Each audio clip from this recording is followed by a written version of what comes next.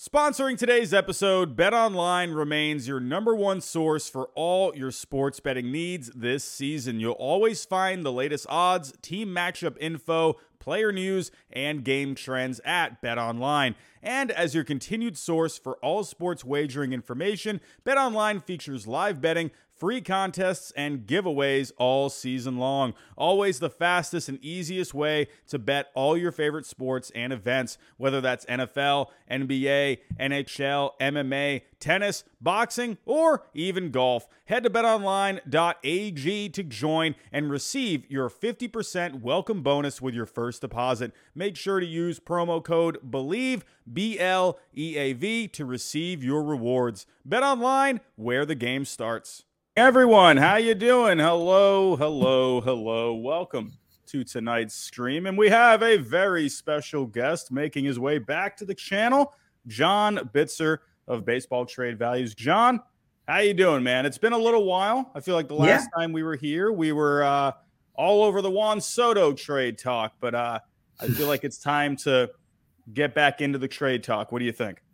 Yeah, definitely. We were, I know we were doing this fairly often last summer up to the trade deadline, which was a lot of fun and great. So, now we're sort of at a point where the market's about to turn, I think, because we've seen a lot of free agents go off the board. And so if you're a team that still wants to acquire somebody who's an upgrade, where are you going to go now? You're going to go to the trade market. Oh, yeah, absolutely. I mean, all the pitchers are basically gone. So, yeah. If you're looking for some starting pitching, I mean, you still got a couple out there, Nathan Eovaldi, but he's got draft pick compensation tied to him. So, who knows how many teams are really in on him. You got a guy like Corey Kluber, struggled in the second half.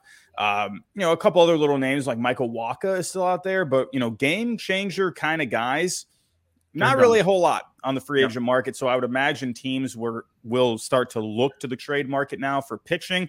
And we also got some impact players out there as well in the last couple of days. Rafael Devers and the Red Sox, it's looking like maybe an extension might not be as close as maybe we were thinking they were getting to. We've got Liam Hendricks getting into the news. We've had Brian Reynolds in the news in the last few weeks. Kind of just what are your thoughts right now on just the trade market just as a whole? Like, do you expect a very busy season with trades? Do you think we could start to see like a flurry or maybe a couple here or there? So what I think was happening was, teams, GMs are given budgets by their owners. Okay, here you have $60 million. I'm just making that up, but let's say you do. So what they're going to do is going to go out and spend that money, right? Which is what most people would do.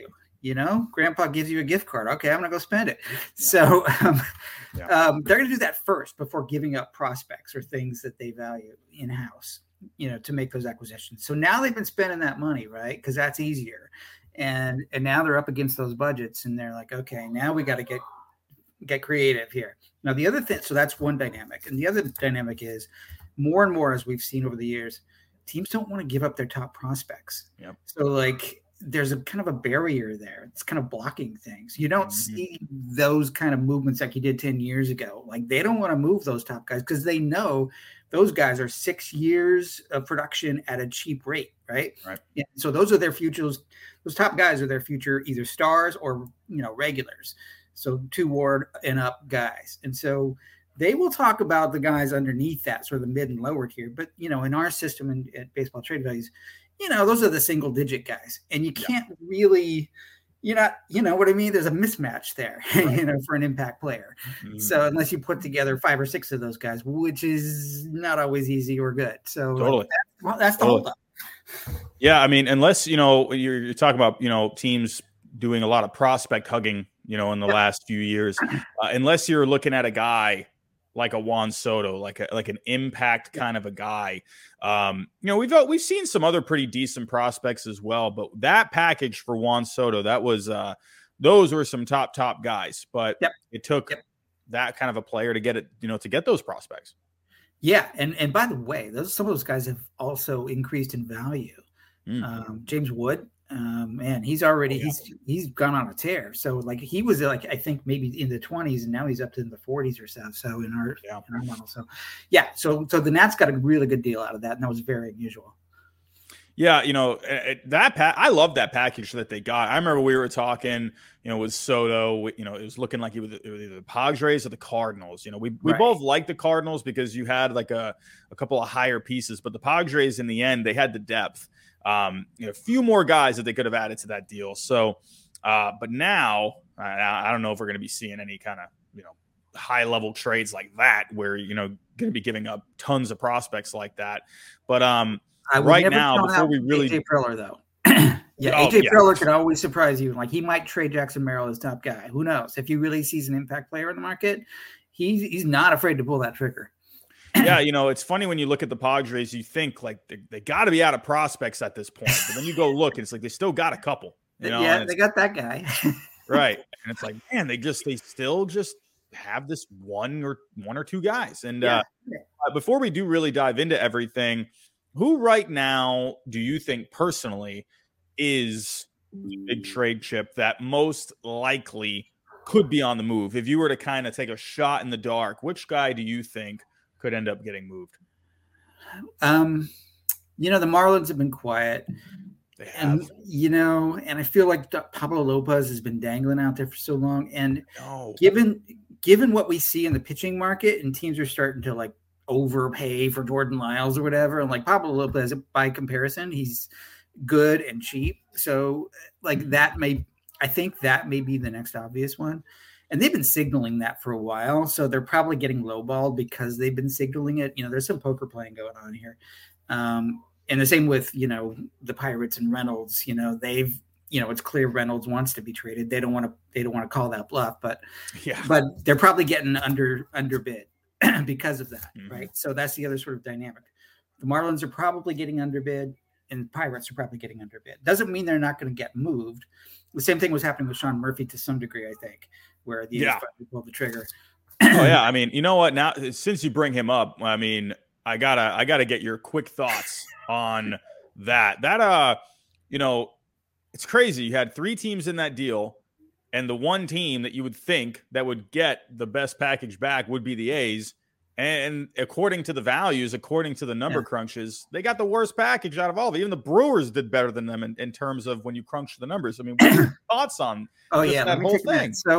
So if you just look at the A's and the Braves, it was fair. Right. If the A's had taken Contreras back and the other pitchers, it lined up very, very well. It was like 50 to 51 or something very close, Mm-hmm. But then the A's didn't need Contreras, right? So in a sense, they flipped him to Milwaukee. And by the way, Milwaukee got 2 other throw-in pitchers for Esteury Ruiz, who was not very highly rated. I can't find anybody in the industry who agrees with the A's. The A's overvalued Ruiz is what it comes down to.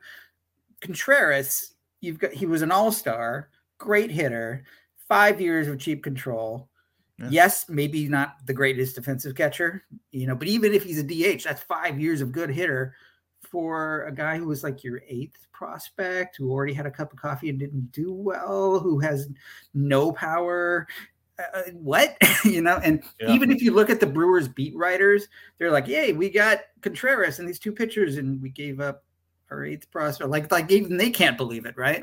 So it's like they just gotta I imagine I was talking on my stream and I was just like imagining, head guy there, he's probably playing some putt in his office. His phone just starts ringing. And he's like, oh yeah, sure. Yeah, we could do something like that. Yeah, sure. Let me connect you to the secretary. We'll give you some phone numbers, blah, blah, blah. I don't even think I can't believe it. So I have another theory on that, which is, so the A's are a small market team. They've been really trying to target like, we need an elite player. So they overreach sometimes to try to get that.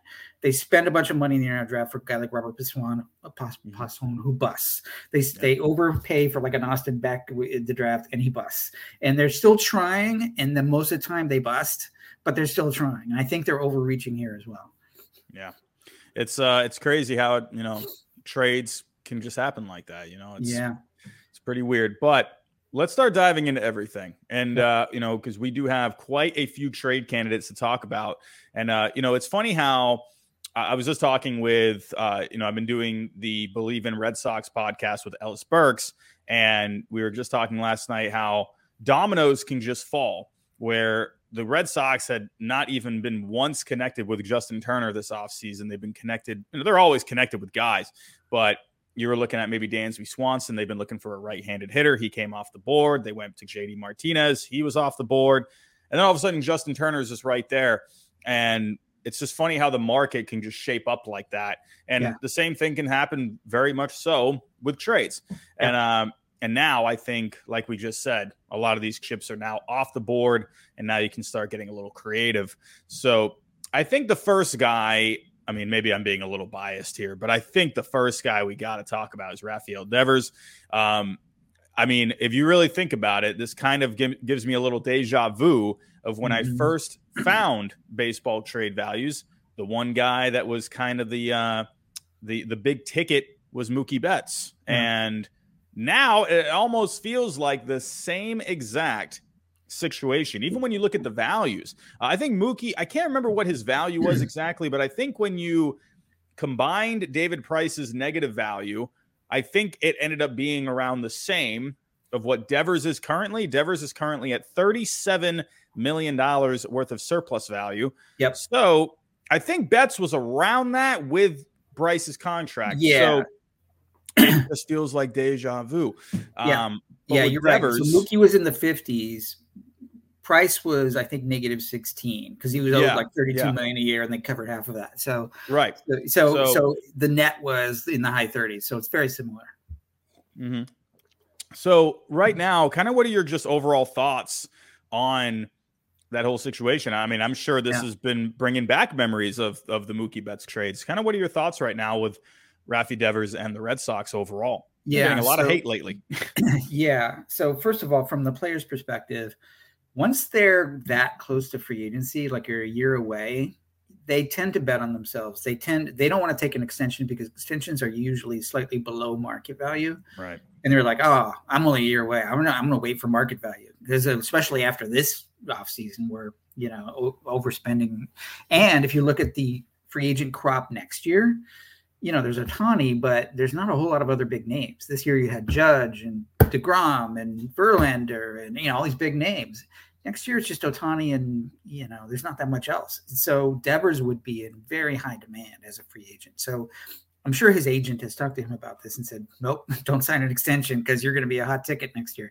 So therefore, he's not going to take an extension. So now you got from the Red Sox point of view, you can try. It sounds like they have been trying, but without much luck. So the rational thing to do would be to trade him. Now, the other option is to wait till the deadline.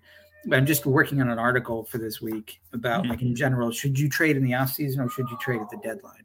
And I'm going to sort of, give you a sneak peek, but the overwhelming evidence suggests you should trade in the offseason because there's just more surplus there, even if you sort of factor in the deadline dynamics and, the fact that crazy things can happen. By and large, that's true of the offseason to some degree, but you just get a year's worth of surplus plus the draft pick value because he's going to get QO'd, plus sort of the postseason extra month because he'd be traded to a contender, presumably. So that adds up, and we've got all of that factored in now. So you should trade him now if you're the Red Sox.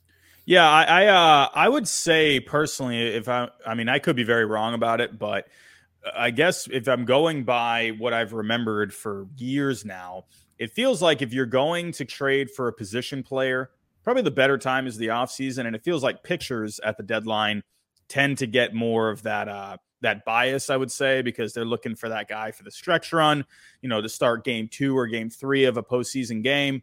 So it seems to be kind of the way it seems to go. Pitchers tend to get traded at the deadline. At least that's how it feels like to me, unless you're Juan Soto. And then, you go for the position players. You've seen the big position players in the past, like Miguel Cabrera, Alex Rodriguez, those are mostly the offseason moves. So, but I agree with you. I definitely think, especially for the GMs, I think prefer it too, because you have a little more time, to work on these deals. So, deadline is just chaotic. So, that's right. If you were to kind of look at a team right now, I did a video on Rafael Devers and some, trade possibilities. I came up with 5 teams, came up with a couple of teams that are probably on the outside looking in. They're probably not going to do it. I named teams like the Marlins who have prospects, but probably don't have the money to sign them long term. Yeah. But then, or some higher level market teams like the Phillies or the Mets or the Dodgers that make some sense when it comes to having the prospects available and also having the cash to, look to do some kind of an extension, just like with Mookie Betts. So if you're to kind of lean one way right now with Rafi Devers, which team do you personally think seems to make the most sense? I'm looking at the Dodgers, and I know this is going to ring some bells with you with Mookie, but it's weird how who's playing third base for the Dodgers right now? I don't know. And even I guess Muncy is their first baseman, but he moves around a bit. So they play some second too. Yeah, they have this whole flexible model there, and I guess they're playing Gavin Lux at short. So in other words, they could use another guy in that infield, and I know they just signed JD, but they could always use another bat. And the Dodgers have this sneaky way of kind of waiting for things to fall into their lap. They generally play the second half of the offseason more so than the first half because they're just sort of lurking in the weeds there. And I think this is one of those cases. Yeah, and you just mentioned the Marlins have been pretty quiet. Well, the Dodgers have also been very quiet. Yeah. There was a report that Trevor Bauer could end up maybe getting some of his suspension reduced and maybe some money back. So the Dodgers have been kind of hanging back a little bit, kind of waiting to hear what's going to happen with that. So that's why they haven't been as aggressive, signing Freeman last year. But absolutely, the Dodgers, seem to make a ton of sense to me. And obviously the Red Sox and Dodgers have done business before. So I agree with you. I think the Dodgers make a ton of sense. I do think the Mets make some sense because they do have a natural fit to go back to the Red Sox in someone like a Brett Beatty. And the Red Sox have called about him before, according to reports. So I think you could end up seeing a bit of a bidding war a little bit between the Dodgers and the Mets. And the Mets also, they just tried jumping in on the Carlos Correa sweepstakes. Steve Cohen himself was on the record saying he would have liked to have added Correa, to help the ball club. So that right there, that just says, okay, well, they're looking to maybe make an upgrade at third base if they can. Yeah. Well, there you go. So Rafael Devers, that would be huge. And I feel like the Mets, they have a good lineup, but I feel like they could use a little something else to kind of just extend that lineup a little bit more. And it'll be interesting. With the Dodgers, they could go a couple of different ways. And now I want to ask you, with a team like the Mets, where they do have a guy like a Brett Beatty you could send back, but they also have some interesting contracts that maybe could help out in terms of some prospects, maybe add a little bit more guys like Carlos Carrasco. They've been looking to trade James McCann. Yeah, I could see Chaim Bloom taking a negative value contract to maybe try and squeeze an extra prospect out of it. What do you think about that? The only reason I'm hesitant to agree with that is because the Mets have been pretty adamant that they'd rather spend Steve Cohen's money than give up prospects. Yeah, especially if it's just to because they don't really care about money. It's clear, right? They're way over, it's ridiculous.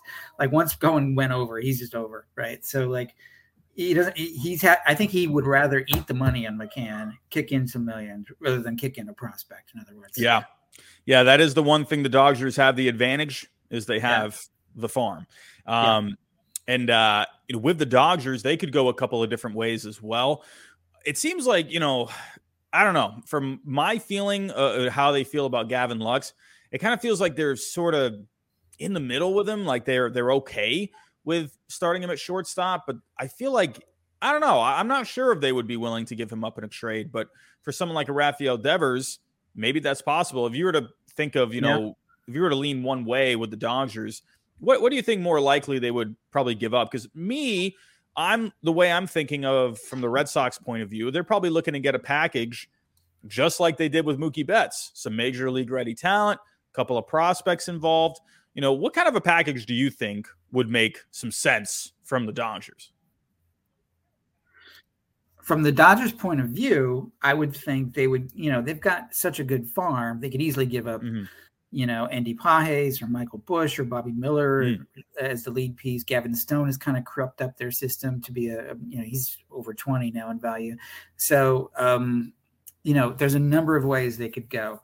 Now, I I think they could make a deal, get an impact bat for a year like Devers, probably look to extend him, and they wouldn't really hurt them from the farm point of view. So from the Dodgers' point of view, they're like, yeah, let's go. Now, from the Red Sox point of view, you know the Red Sox better than I do, but there's always sort of a question of strategy there. Like, what are they doing? Like, do they want prospects? Or, I know you just said it would be like the Mookie package with, a major league guy like a Verdugo kind of. But, I mean, the Dodgers, no one really comes to mind unless you sort of consider, Bobby Miller, major league ready, or, Miguel Vargas maybe, who's had a cup of coffee. Yeah. Maybe he could be the lead piece if that works for a guy like Bloom. Maybe I think you could sort of make a case for that. Yeah. There's a whole ton of different ways the Dodgers could go. I mean, for me personally, what do I know? I'm just a dope that sits at my desk. But personally, I mean, if you could get someone like a Andy Pages who has that right-handed power, and man, at Fenway Park, he could be a menace there. I wouldn't mind Gavin Lux because, well, there you go. If you want to have shortstop or second baseman, there you go. Now you got your up the middle set with Story and Lux. I would love someone like a Pages. Wouldn't mind someone like a Pepio. Sure, he needs to work on the command a little bit, but wouldn't mind it. There's so many different ways the Dodgers could go here. Now the Mets, I agree with you. They probably do want to hang on to these guys. But if you didn't include any like a Carrasco or McCann, then I would imagine they would be willing to give up Beatty as the centerpiece. So. Obviously, they're getting a third baseman back, so it could be interesting. I think it could get to a pretty exciting bit of trade rumors. Could you see maybe any other team like the Mets and the Dodgers seem like they're at the big kid table? Maybe some other teams. What do you think? Maybe some. Like a team the Yankees want to get rid of Donaldson, right? But they don't. The Yankees and Red Sox are not going to trade with each other, so that's a nightmare. Yeah, and the Rays are, so you think of competitors, right? You think of teams that are sort of going for it. The only teams that would make sense are the ones that are going for it. Phillies, no, I think they like Bohm, and they got Hoskins at first, who also has a year of control. Wouldn't mind Bohm at all in Fenway. Yeah, right-handed bat. But, Dabrowski's there, and that's, I guess now that I think about it, that's a deal he would pull the trigger on for an upgrade because, Devers is better than Bohm, right? In terms of hitting, right? So that is an upgrade, and he wants to win a World Series there. So, and it's like 1 year of Devers, and then he'll try to extend him. And, Bohm's your kind of Verdugo kind of piece, right? He's already sort of somewhat established. So I guess I've talked myself into that scenario too. Yeah, I listed the Phillies as a possibility. I put them more in like the third place kind of, when it comes to least likely teams. A team that I would love to just do something would be the Diamondbacks. They were connected to Bogarts in the offseason, and they probably thought, okay, yeah, we're not giving this guy 11 years. So I would love for them to do something because they have a farm, and they got to do something to, get in this National League West. What are they just going to stay out of it forever? I mean, you would think, I know they're trying to look, we'll talk about their outfielders here in a little bit, but I would love for them to get involved. They got some guys I wouldn't mind. I would love for the Marlins to do something. They got prospects. They don't have the money. So and they're not quite ready to win a World Series. Like Devers is the kind of guy you would get if you wanted to win a World Series, put yourself over the top, right? They're not there. Right.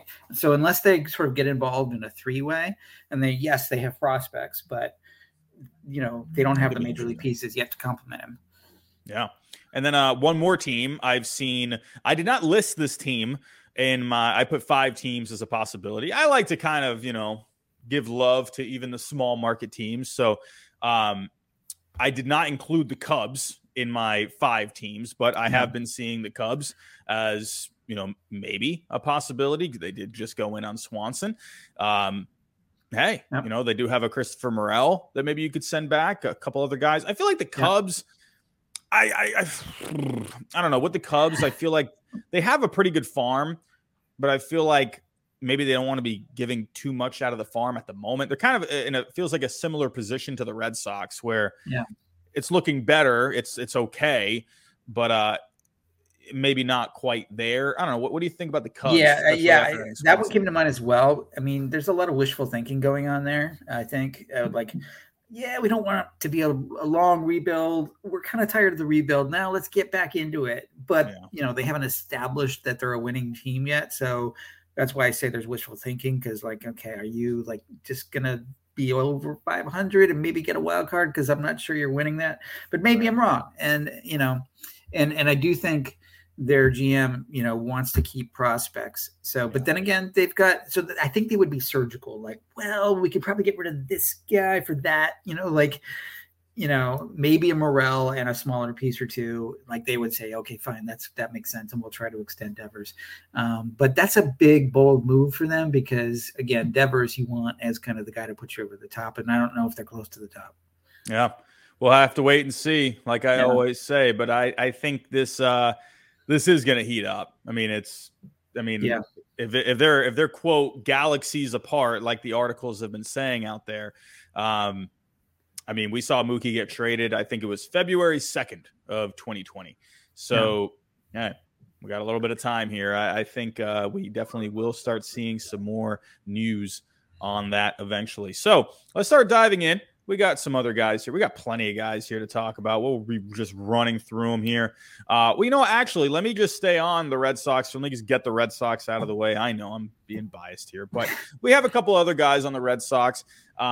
You got guys like Bobby Dahlback. You got Jarren Duran, who, were looking like maybe some promising prospects at one point, but they've kind of fallen out of favor in Boston. It is crazy when you're looking at the values of these guys. I remember Dahlback, I think last year he had around, I don't know, maybe around like 20 million of value. And now he's at 0.8. And then Duran, I remember he was in the 40s, I think, at one point. Now he's at 5.9. It is crazy how the values can just go down like that. I don't know. Do you expect the Red Sox maybe get a little creative, or do you expect them to hang on to these guys? Well, they're not going to get much for them, so there's that. And as we show, because the problem is, the more they fail at the major league level, the more their stock tanks, right? Because the word gets around, I can't hit pitching, or I can't hit a slider, or whatever, So that's the problem here. Jared Kelenic in Seattle is another one. Joe Adell's another one, So these guys, they keep getting opportunities and failing, and so their prices go down, and it's kind of like now they're in the bargain bin, because the prospect pedigree, which was carrying them at first, was, there's a probability here they're going to be a really good player, but then, they're not a good player. They're really not a good player. So that's how it happens. Right.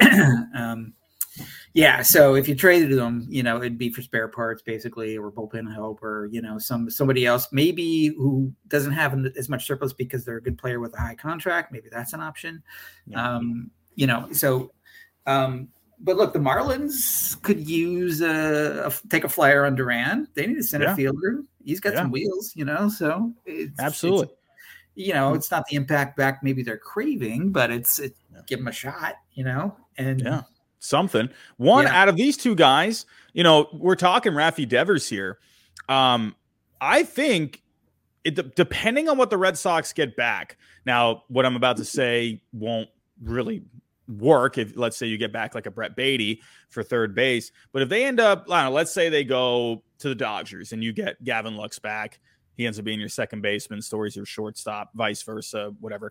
And all of a sudden Dahlback could have a second life because he was originally a third baseman. So I could see them just sticking Dahlback at third. If you trade Devers, give him a bit of a chance there, depending on what they get back. Because I mean, when you just said, I mean, look at the value of the Dahlbacks. Like, what are you even going to get for the guy? You're not going to get anything. Maybe a reliever. And their bullpen's pretty good right now. I think Duran, he still has a little something where you could put him with another piece to kind of close the gap in terms of value. Maybe, if you just needed an extra piece to get a deal done, Duran could do it. So for me personally, I think Duran is more likely because he doesn't really have anywhere to play. He's more of if anything, he's a fourth outfielder. But then you got Rob Refsnyder, who they just brought back. So if anything, Duran is just a speed option right now. I don't know. So that's just me personally. I think if anything, they like Dahlback too. He's good guy in the clubhouse. The organization likes him. He's a good head on his shoulders, kind of a kid. I could definitely see them, just sticking him at third if Devers ends up leaving. So yeah, I mean, he clearly got beat out for the first base job, so they gave up on that. So they like his right-handed power. That's the thing. So maybe he could be a platoon guy. Yeah, that too. It'll be interesting for these two guys, but all right, everyone's tired of me talking about the Red Sox now. Let's move on. So we got to talk about the guy that has been in the news today, and that is Liam Hendriks. Did you expect Liam Hendriks to become a trade candidate? And we have actually talked about the White Sox before. They don't have a whole lot of surplus to deal from. They don't have prospects. So it's kind of one of these things where you have to deal something. If you got to deal something, this is a guy who has value. What are your overall thoughts on Liam Hendriks in the trade market today? So I think the White Sox front office is reading the room. They're like, oh, prices have gone up. Oh, we could get something, significant back for Liam Hendriks. He's probably outside of Edwin Diaz, he's maybe the second or third best reliever in the game, so, and now his contract doesn't look too bad, so there's some surplus there as you'll see. But yeah, to your point, their farm has been kind of weak and they have been reluctant to trade from that. And they had a disappointing season relative to expectations. Moncada had a terrible year. And so and they don't want to trade Luis Roberts, who's kind of their star. So there's not much to trade. So they're fishing around saying, well, all right, let's see what we can get for Hendricks and maybe we can backfill. Because sometimes, teams can kind of develop a closer. Remember what the Orioles did?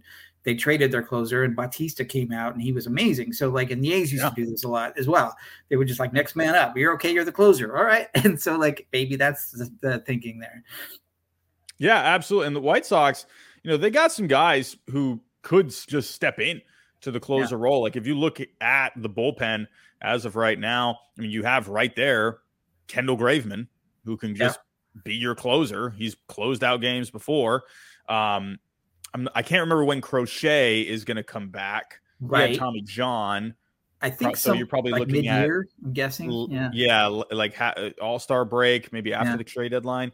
But their bullpen can definitely survive without Hendricks. And if that could nab them, I guess one guy that they're talking about the Mets here, where John Heyman was. The Mets are among teams showing interest.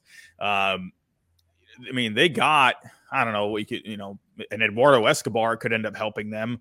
I think he has a little bit of negative value right now. I can't remember the exact number, but I don't know. Maybe you can do something there. They need to do something, especially if you're looking at second base. They have a bit of a hole there. You got some options, so. Yeah, I've been on a couple of podcasts with some White Sox guys who really, really want to upgrade the second baseman. And they're frustrated because they don't think their ownership and front office are really committed to winning. And so, they're borrowing from Peter to pay Paul here, basically, or, trying to get a little cute by trading their closer to fill another need and backfilling, But the other thing I think maybe what is going on is you can often get a closer at the deadline, right? There's usually somebody who pops up, who's having a really good year. David Robertson, for example, last year from the Cubs to the Phillies, and there are a couple other ones. Relievers get moved at the deadline. So they're thinking, okay, if we hang it in there and we're contenders, we, with whatever we got back for Hendricks, we can also replace Hendricks' whoever the hot closer is of the day at that point. Right. Yeah. If you're looking here, I'm coming up with just something here. You could have Escobar, he could slide in, go play, probably, you can go play second base, and then maybe you can throw in someone like a Mauricio, hasn't quite exactly, found his form in the Mets system. So, this could be something for the Mets and the White Sox, maybe get a deal done there somehow. Yeah. But, I'm excited to see, because Hendricks is still very good. Look at the year that he had last year, 58 games, a 2.68 FIP. Taking a look at the saves, had 37 last year. Strikeouts were a little down last year. The walks went up a little bit. The home runs did go down. So wasn't as dominant of a Liam Hendriks than we've seen in the past, but he still will be a serviceable reliever. There's no point even really getting into what teams, because anyone could use a reliever. I would think Hendricks would want to be the closer somewhere. That's what he signed the contract for. You're paying the guy over almost $60 million to be your closer. So that'd be expensive for a setup guy. I would imagine maybe a team would. Now that'd be for the Mets, man. Like, God, you just be adding more payroll like that. That's crazy. That's crazy. Yeah. No, he'll have a lot of suitors. I'm sure they're getting a lot of phone calls about that if they're serious about trading him. Yeah. Just because all the contenders would want him, and there's some that don't have an established closer. So, definitely some teams. Definitely some teams. And now let's shift gears here to a bit of an interesting one. The Toronto Blue Jays, they've had a surplus of catchers now. You had 3 catchers coming into the offseason. You have Danny Jansen, Gabriel Moreno, got Alejandro Kirk. Out of the 3, it seems like the guy, if you were to kind of pick one, would be Danny Jansen that would be moved, because Gabriel Moreno obviously is, highly touted young guy. Alejandro Kirk, maybe not the best defensively. He doesn't have a whole lot of speed, but the guy can just hit. So Danny Jansen, I think a lot of people would think, is the most logical guy to end up getting moved. What do you think personally is just happened here? Do you think it was, just Sean Murphy move that kind of held things up, lack of teams needing a catcher, or a little bit of everything? What do you think? I think it's some prospect hoarding. So after Murphy moved, first Contreras signed with Cardinals, and then dominoes started to fall. Murphy got moved. Contreras is part of that, the other Contreras, I should say. And then the free agent guys started getting, Vasquez started, got signed. Even Hedges got signed, and Zunino got signed with the guards. So all the teams that needed catchers said, okay, we're just going to spend money on that guy, because they weren't that expensive, right? So they're just sort of taking a shot with the Zunino or whoever. So I think the Twins overpaid for Vasquez, by the way. So now the question, and there's still a couple of those sort of veteran guys. Tucker Barnhart's still out there. Like, whoever still needs a catcher could still go that route. So the alternative is, we're confident in Jensen's value there. It's in the 20s, right? Because he's a good hitter.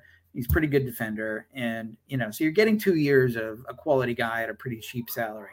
So the question then becomes, do you want that, or do you want to pay Tucker Barnhart a couple million just to hold the fort down for whoever? So it's a question of like quality versus cheapness, I suppose, but I would think that somebody would want Jansen at this point. I don't think Kirk or Moreno would be getting moved. I think the Blue Jays have been shopping Jansen because he only has 2 years of control. So it makes the most sense. Yeah, I agree with you. I think it's just a matter of just value at the end of the day. Teams would be like, all right, let's see, what Barnhart wants. All right, get him for, $10 million. Well, that's definitely going to be, cheaper than what it would cost for someone like a Jansen. I think once all of the free agents, the catchers are off the board, even Gary Sanchez, my goodness. But once all those guys are off the board, I think Jansen could be a late guy, once you're maybe even February, possibly, like right before pitchers and catchers report. I would think by then, like right around that time, is probably when you could see a move. We got all of January. I've always looked at the offseason like that. January tends to be the month. You will see some deals in December, but January seems to be kind of, that's when most of the free agents are off the board. You start to see a few more trades in January. So I do think, because really when you're the Blue Jays, it's like you're carrying all 3 of these guys, and I don't know. Doesn't seem to make a whole lot of sense. The other thing is, from the Blue Jays perspective, they traded Teoscar, right? I think they still need a bat, particularly a left-handed bat. And so, it may not just be finding a fit in terms of like Jansen for prospects. It could be Jansen for a very specific bat. And maybe that's just not out there. Like maybe it's just not a fit. Like, we need a catcher, you need a bat, and we have one. So that's a tough needle to thread, I think. Yeah. Now, if you had the Blue Jays in a different division from the Red Sox, maybe exactly. Devers could end up working out, because they could use a catcher if they decide that Reese McGuire, Connor Wong is not what they want to go with. Because right now you're looking at Jansen. He's the DH. They could use another lefty bat here. Kevin Kiermaier is not the most prolific lefty bat out there. So you kind of have Yeah. a bit of a logjam here, not just at the catching position, but just as a lineup. So But hear me out. Here's where your Diamondbacks idea, I think, starts to make some sense. Like, I think Jansen would be an upgrade over Carson Kelly in Arizona if they want to try to win, and they have a surplus of outfielders who bat left-handed. yeah, The values are a little bit off, but you could throw in another prospect to Arizona maybe and make it fair for like an Alec Thomas or Jake McCarthy, and I think you'd have something. Yeah, I mean, the guy that really jumps off to me, I think this is as good of a segue of any. I think we got to talk Diamondbacks now. Now, when you're looking at, to me, when I'm looking at the four guys, Varsho, McCarthy, Carroll, and Thomas, McCarthy seems like probably the guy that you end up moving. The Or advanced Thomas. numbers don't look great with him. You got some blues with Jake McCarthy, but had a pretty good slash line. Young guy could still keep getting better. I've been seeing as soon as I saw, I'm sure you saw this too, the Astros were asking about Dalton Varsho. And my first reaction is, how the heck are the Astros going to get Dalton Varsho? No. Like, what are you going to give up, Jeremy Pena? It's right. Well, maybe not Jeremy Pena, but you know what I mean? You're going to have to give up a lot. I don't think people realize how valuable a Dalton Varsho is. I mean, this is a guy where he kind of can just do it all. He's like a linebacker of a guy. He's 26 years old, free agent in 2027, hits well, plays good defense. He can not just play catcher, but can also go out there and play center field. The guy's right? That is crazy. Yeah, like it is like I don't think people realize how valuable he is. I mean, if you take a look here, you got Corbin Carroll, obviously, when you see his value, that makes a lot of sense. But Varsho, I think people might actually get a little surprised at how valuable Varsho is. But when you just look at everything he does, it makes sense to me. What are your overall thoughts just on Dalton Varsho? So he's in the sweet spot of value. Typically, it's when you have 4 years of control, because you spent your first 2 years-ish establishing yourself. And if you've done a good job of establishing yourself, then the questions are set aside. Like, oh, he's not going to make it. No, and now he's made it, and he's good. And he plays valuable positions, and he can hit, and, he's just a gamer. And he's got 4 years of control. Like, that is the sweet spot, right? That's where he's at. That's why that value is high, because the question marks are gone. We know he's good, and he's still got 4 years of control. So that's why it might surprise people. Like, oh, he's not that. Is he that good? Is he's like, yes, he's not a superstar, but he's just good at everything. And it's just sort of a, all the pieces kind of fit into one player, and he's still cheap. So just really good value. You could say, you've used the term unicorn for Juan Soto. Varsho, in a way, is kind of his own unicorn, like he's a catcher and he can go play a good center field. Like, you don't see that very often. He's a unicorn in his own way. Or not like a Juan Soto way, but he's just different. He's unique. You don't see that kind of a player very often. And his bat is only getting better. So I think teams would love Varsho. I'm not surprised to see him in the rumor mill. But for the Astros, they got a couple of guys there. You got like a Corey Lee. But there's not a whole lot when it comes to prospect value there. So I actually really like the idea of the Jansen and, maybe for someone like a McCarthy, you can honestly probably just do a straight up trade with those guys. Yeah. That'd be pretty close. Yeah. It is. I think what is Jansen around like 20? He's 24.9 while McCarthy is at 29.5. So, I mean, if they feel like those two players are pretty maybe even, I don't know. I could see a just straight up swap of those guys, Yeah. So, and then the Blue Jays could put McCarthy. Well, I don't know if he's a center fielder or not. I don't remember. I think he can. Yeah, and if not, just rotate him with the designated hitter spot, Yeah. They're trying to get Springer out of center. They want to move him to right. So they would prefer a guy who can play center. Yeah, so Kiermaier, according to the reports, he has been told that he will be the center fielder. Like that's his job to lose. Yeah. Which I kind of expected at first. I'm thinking like, oh man, Kiermaier, but he's kind of one of those intangible kind of guys where sure, maybe not a whole lot with the stat line, but he kind of just brings like that leadership, to a team. So The But question is there's health though, because he just got major surgery. So like, is he? What does he have left in the tank? Is the question. That is, definitely a valid point right there. So, but yeah, with the Diamondbacks, I'm when I saw them getting in on Bogarts, when I saw them connected, I'm like, finally, they're just waking up a little bit. It's like, do something. Like the Giants just signed Correa. The Padres don't stop ever making moves. The Dodgers are the Dodgers. Like, you have to do something. So I think the Diamondbacks are wanting to compete. I think they could be like a sneaky third wild card kind of a contender, like kind of like the Orioles last year. I think they could be in that position. Yeah, they are in a similar spot. Yeah, and their farm is really, really strong. And in addition to which, they've got these guys that have already come up. And so in addition to these guys, they've got more coming. So they're in a good spot. Oh, yeah. I think the Diamondbacks, you could see them very similar position like the Guardians where they were in this year. Now, maybe not winning a division, but just a young team that is just all of a sudden they're just winning games. So we'll have to wait and see on the Diamondbacks. I'm very, very curious. I don't think Alek Thomas will end up getting moved because he just has the ceiling. So yeah, to me, I think we both agree McCarthy probably is the guy to move. So let's move on here. Let's move on. And we talked about, we're talking about the Diamondbacks, right? Got to do something. Well, the Marlins got to do something too. This is a team where, a couple of years ago, remember that, the 2020 playoffs in the short season, all of a sudden they're making it to the first round. I mean, obviously they had that short season to help them out a little bit, but people were like, all right, here come the Marlins. Okay. And now it just continues to be a dud. And the guy that they have is Pablo Lopez. He's been on the rumor mill just forever now.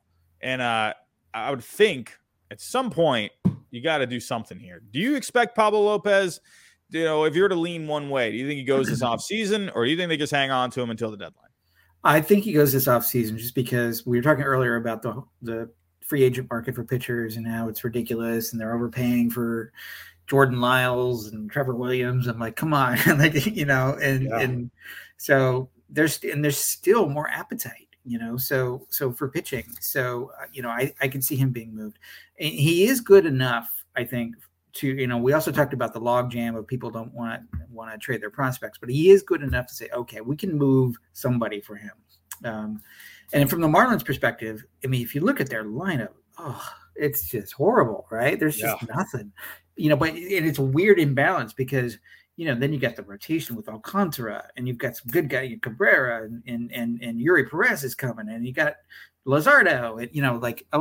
It's a ridiculous sort of feast or famine kind of thing. The rotation is great, and the rest of it is terrible. So they got to do it. So I think Lopez is good enough to be like a number 2, probably a 3 on a championship team. If you throw him on the Mets, he's the 3 guy, but in a lot of teams, he's the 2 guy. He's not an ace, but he's a solid 2.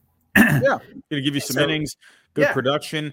I actually had a little birdie in my ear. I am not someone to ever, I don't really have any sources or anything, but I did have a little birdie at one point say to me that the Marlins and the Diamondbacks were talking about Pablo Lopez, and Jake McCarthy's name was coming up. And I believe this person that told me that, because he knows someone within the organization with the Diamondbacks, and he was saying and when he told me, I'm like, oh, you know what, that actually kind of does make some sense because their values are pretty close. Obviously the Marlins are looking for bats, the Diamondbacks could use a pitcher. To me, Pablo Lopez is a perfect fit for the Diamondbacks. When you look at just the trades and everything, they could use another guy in that rotation. What would you think? What do you think about Pablo Lopez as a Diamondback? I like it as a number 2 behind Gallen. I think he's slightly better than Merrill Kelly, who's kind of just okay. So, but I think the question is, are they ready to contend? Because he's only got 2 years of control. Yeah. Unless they can, that. So if you're spending capital on Pablo Lopez, you have to be pretty confident that you're going for the wild card this year and into next year. Otherwise, you're wasting his value this year. Yeah, unless they do some kind of an extension or something. But then, maybe he wants to go test the market. So, I don't know. The other thing I should add, teams have been teams will jump the gun sometimes and trade for a guy a year early or sign a guy a year early. So you look at what the Rangers did by signing Seager and Semien. They knew they were not going to contend in 2022, but they wanted these guys and they wanted to start to send a signal to the market that they were getting serious. And the Diamondbacks are sort of in the same boat. So I could see them saying, okay, yeah, we're a year away, but we're sending a signal here and we want to get a guy now. So it's okay. Yeah. Well, Pablo Lopez definitely will have a lot of suitors out there. I've seen the Orioles as a team that could make some sense, get another starter there. Yeah, I like that fit a lot, actually, because they're a little bit ahead of the Diamondbacks in their curve, right? Because they're going for the playoffs now. So, and he would fit, and they need starters because their other starters are not really all that proven. So, I think that would be like he might even be the number one guy in that rotation until Grayson Rodriguez comes up. So that would be a pretty nice pairing with those two. I think Grayson Rodriguez is going to be an absolute stud. I think he's going to be great. Lopez would be great. To me, he seems like a guy that's like just a good fit for a team that's up and coming. Like that's right there, ready, and he just brings stability to your rotation. That's what I think. Pablo Lopez. That's where he's most valuable to me.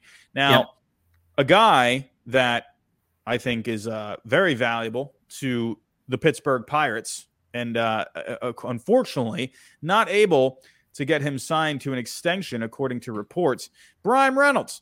We've talked a lot of Bryan Reynolds, and we've both said we've been on the record saying, why would the Pirates trade Bryan Reynolds? I mean, this is a guy where you could just build around this guy, but hey, I mean, I guess they tried doing an extension, but the Pirates are going to Pirates, and it seems like they're maybe being a little cheap with Bryan Reynolds. So, and I gotta actually get your opinion on this. When I saw the Pirates put out a PR statement on it, I don't think I've ever seen that before. Like a team saying like, yeah, Bryan Reynolds, this is our center fielder next year. We're disappointed in him asking for this, but we're excited for him to be a Pirate. What are your thoughts on it? I don't think I've ever seen anything like that, honestly. Yeah, no. Well, it's unusual for baseball players to request a trade. You see it more in the NBA or, other sports. Yeah. You don't see it very often in baseball. No. And I think that's what prompted it. And I think Ben Cherington, the Pirates GM, is a savvy guy. He used to be the Red Sox GM, as you know. And, I think it's about leverage, right? So if the news cycle is saying, hey, Bryan Reynolds is requesting a trade, they don't want to look like they're on the back foot. They want to say, sorry, no, we have control of him. I'm sorry. We're not moving him. We're going to own this news cycle and just put a stop to that talk right now. I thought it was so great. I think that's that. And then that gives them more leverage to say, yes, we don't, we're not desperate. We're not going to move him for less than he's worth. So I think that's what that was about. Yeah, when I did a video on it, when I was talking about it, that was like the main thing that I kept referring back to was leverage, right? Because if you don't say anything, well, then obviously the perception is, oh, okay, well, all right, cool, we can probably get him for a couple of prospects, sweet. But no, he is very valuable. If we take a look here at the value of a Bryan Reynolds, you're looking at right around $60 million of surplus value. He's not going to be cheap. Why? He's very good. He has control. He can play a center field, a valuable position. And hey, Reynolds, I wonder if maybe it's going to take a little bit more time to move. Teams maybe just wait on that price to come down. When I actually want to ask you about this, like, because we hear all the time, asking price is extraordinarily high for player X, or asking price is through the roof. When you see a statement like that, when obviously these numbers extremely well, when you hear the term like the asking price is through the roof, what do you think in terms of like a number, a surplus value number? What do you think that number is? Like, what exactly do you think is a through the roof asking price? Yeah, I mean, I look at his surplus and it's about 60. So if he was, one of the things that sort of we ground ourselves in is we always sort of do a cross check in terms of a free agent. Like if he were a free agent and you made a deal, let's say only 3 years, you see all these 13-year deals and 11-year deals. If Bryan Reynolds was only a 3-year deal, what would his AAV be? And we're saying it'd be about 31. If you extended him longer, it would get down into the 20s. And so it starts to make sense because he's comparable to some of these guys who are sort of putting up similar numbers, who get, these longer term deals like that. So 3 years of Brian Reynolds at a 31 AAV gives you 93, and he's going to make 33. So there's your 60 in surplus. So that's the math. And so when I say, oh, he's got a high asking price, that's just sort of reporters who don't do the math, and they're sort of reporting what they hear. Behind the scenes, the teams, I do believe they have systems like this that's been confirmed. And so they know what the values are, and they're sort of negotiating, right? So they're saying, yeah, well, he's got 60 in surplus, but, we're asking 70 or 80. It's like when you're selling a car, right? It's like, you don't want to start, you want to put your price high and then you come down, right? So that's all they're doing. Yeah. So, it'll be interesting to see where Reynolds, do you think he ends up getting moved this offseason, or do you think it's more of a next offseason kind of a move? What do you think? I think they would be smart to move him this offseason because I don't think they're going to contend this year. So you're basically wasting a chunk of surplus value if you don't. They know that. They don't want to lose the leverage, though. So they're just, again, saying those things because they want the market to know, okay, they'll end up settling at 60 or fair value, probably pretty close to that. Mm-hmm. But they're not going to take 30 or 40 because they don't have any reason to, because next year I'll be worth 30 or 40 after burning a year. So there's no reason to take that now. So I think it's a bit of a chicken game, to be honest. It's like they kind of, honestly, I love the statement that they put out. I love that. I wish you would see more of that. Obviously maybe it's not the smartest thing to do in pretty much most situations, but in that situation, it was perfect. I loved it. Yeah. But they don't have to do anything. That's the thing. It's like they can just kind of sit there, wait for the phone to ring, and if they get a good offer, okay, we can talk. Yeah, exactly. But, it's not really anything that they have to do. But in what you just said, it might make some sense to take advantage of the value as it is right now, because this is as most as it's probably going to get. Yeah. So it's only going to come down from here, and the other teams know that, so that's their response, right? So. Yeah. It's like, we know you don't have to trade him now, but, he's going to go 30 or 40 next year. So, okay, take my 30 or 40 now. And no, because somebody else might give me 50. So, they're still playing that waiting game. It would have been interesting, I think, if Judge had ended up going to the Giants, which, gosh darn, it looked like he was a Giant at one point. And Arson Judge to the Giants. Arson Judge, man.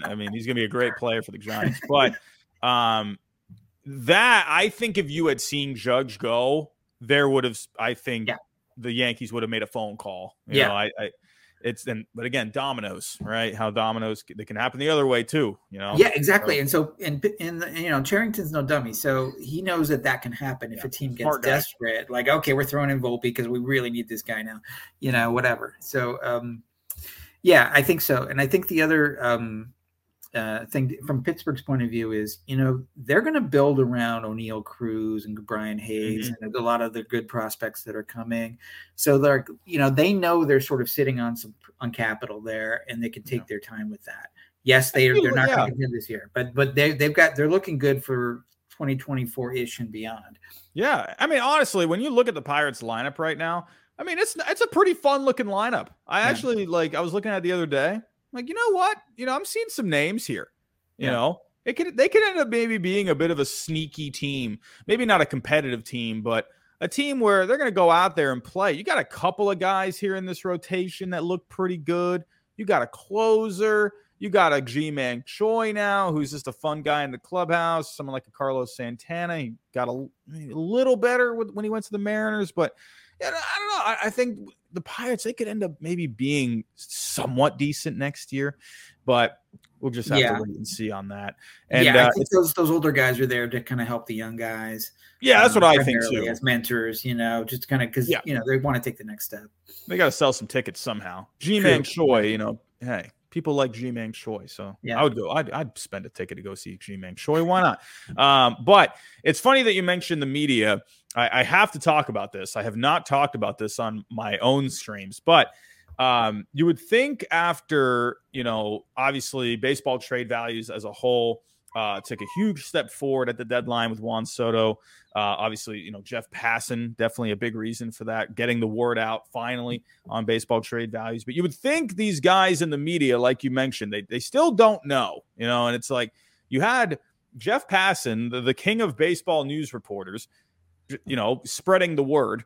And you'd Yeah. think these other media guys would catch on. And one guy, he has not done any trade articles lately. And Jim Bowden, I'm waiting to see. But I don't know if I ever told you this, but he blocked me. And I think he saw my videos. I think he saw. I'm ripping his trades apart. I go to look at his Twitter page one day, and I'm blocked. And I'm like, whoa. I took it as a compliment, honestly. I'm like, okay, great. He saw my videos. All right. Yeah. Now I'm unblocked. I don't know how I got unblocked. I'm very, very confused. I think Jim Bowden, he's watching videos over here, and I hope he's watching this one. Jim, I got my eye on you, buddy. I got my eye on you. But let's talk about one more team.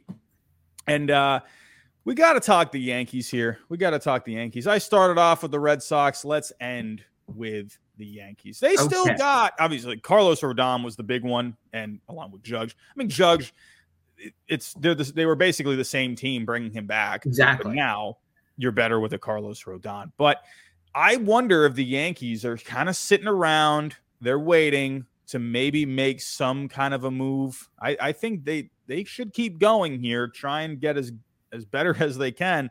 We got a few guys here with the Yankees. If we go take a look at a few guys that I have listed here, a couple of options. Gleyber Torres, his name was early on in the offseason popping up as a trade candidate. Lately, I've been seeing Kiner Falefa's name coming up a little bit.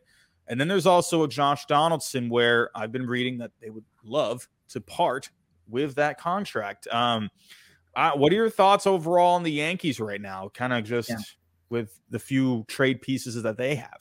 They're stuck because nobody wants Donaldson, nobody wants Hicks, but they're trying to clear the roster spot. It was like, the Padres last year were trying to clear out Hosmer because, he's just kind of stinking up the joint and, costing them money, and they wanted to upgrade. And so they just eventually gave him to the Red Sox, and paid the whole salary. I mean, eventually the Yankees might get to that point with Donaldson and Hicks because they just want to clear the roster spot. So that's kind of a gumming up the works a little bit there. Kiner Falefa is just a placeholder. They've even said as much, for when Peraza is kind of ready to kind of man the fort there full time, and Volpe's coming. So I clearly don't want to trade away Volpe. They probably don't want to trade Peraza, but they would if it was like a serious upgrade, like a Peraza, like a Devers level upgrade. But the guys below that, from a prospect standpoint, I think they'd be fine moving. So I think they're trying to figure that out. But I think they need some upgrades, and they don't have a lot of capital to work with. And, and it's weird because the Yankees, they're the most valuable franchise in sports if you look at Forbes and some other things.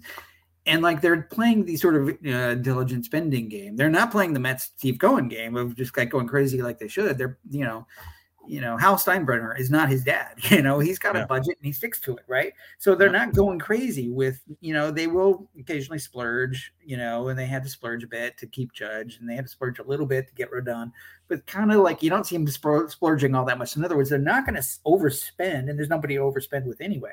And they don't have a lot of trade capital either, so they're kind of stuck. The only good news is DJ LeMahieu, the news came back that he doesn't need surgery. So theoretically, he'd be ready in spring training. So he could play one of those slots, either second or third, you'd think. And so they got Rizzo back. And so, so maybe they trade Torres because LeMahieu can play second. But again, they're trying to move Donaldson. They're trying to upgrade third, but they got no options. So it's a puzzle. And I'm sure Cashman is working the phones, but I don't see a whole lot of options for them, to be honest. Yeah, I mean, really the only option out of all three is Gleyber Torres. I mean, I got one. I saw this on Twitter. I actually saw it was someone in the media that suggested this. They had put up a possible trade of Liam Hendricks for it was for, who was it again? Oh, it was Liam Hendricks and Garrett Crochet for Gleyber Torres. And I'm like, okay, hold on a second. Take out Garrett Crochet first off. Right. Because that's already way too much. Yeah. But I'm like, that's not a bad idea. That's not bad. When you 1-for-1's actually a pretty good idea. Yeah, like he was there, and then he included Garrett Crochet. Yeah. I mean, if you wanted to get rid of see if the White Sox would take Kiner Falefa too. I mean, that makes sense. I mean, I think the Yankees, that would be a great swap for me. You're giving up, you're giving up Torres, you're getting a closer. You're not going to be having good old Chapman coming back to the Yankees now. You know, you did sign a Canely, but you could always add another bullpen guy. Yep. And obviously it clears room for a DJ LeMahieu. I think that would be a great, just straight up swap. I think and also White Sox need a second baseman. So and Volpe's going to be ready probably by like September, and then maybe the starting second baseman, because he's not a shortstop, he's a second baseman starting in 2024, and Torres has 2 years of control left. So you're basically just sort of waiting on that. So I think it makes sense from that point of view. I think the holdup is LeMahieu healthy? Can he play next year? Can he play second? Sounds like maybe he can. So there's your answer there. And so now that would solve that part. That would solve the closer problem. Get rid of an excess. One of your only guys who has some value. We still got the Donaldson and Hicks problem, but they're going to have to eat some money there, no question. Yeah, Aaron Hicks, that's another one. My goodness, it's awful, man. I mean, what can you do? The Yankees, commend them. They brought Judge back. They brought him Rodon. They've needed a number 2 guy for the last 3 years, and they finally. That's the Yankees. You can see exactly what they need to do, and it takes them 2 to 3 years to do it. And it's every time. It's like finally you brought him Rodon, and but we'll have to wait and see here with the Yankees. Donaldson, I don't know what you're going to have to obviously eat the contract, if you want to get him off your roster. I think it's possible they could do it. It's the Yankees at the end of the day. They can just eat the money. So, but we'll have to wait and see. But John, I think that is a good place to leave off. I think good. We have covered as much trade talk as we could tonight. Any last thoughts on just the trade market as a whole, or just, I don't know, what are you expecting? Anything? Any last thoughts? So we've talked about all the obvious ones. In my experience, there's always surprises. Like, I didn't think they would move that guy, but they did. So expect the unexpected. Always. Yeah, I completely agree. We all, at the end of everyone on Twitter, they like to think, we're all experts out here, but all we can do is just sit back and wait. And absolutely. That's what makes the offseason fun. It's those surprises, the unexpected moves. Liam Hendricks, who would have thought his name would start popping up? Exactly. That's already one. So I agree with you. Got to keep your eyes out. But everyone, if you can, on the way out, hit that like button for us. Help us get out into the algorithm for the people that need to catch the replay.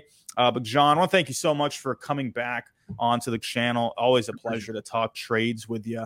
But we'd have to do this again, especially if some more trades happen. Happy to do it. It's been fun. All right, everyone. Have yourself a great night, everyone, and we'll talk to you next time. Bye. Thank you for listening to Believe.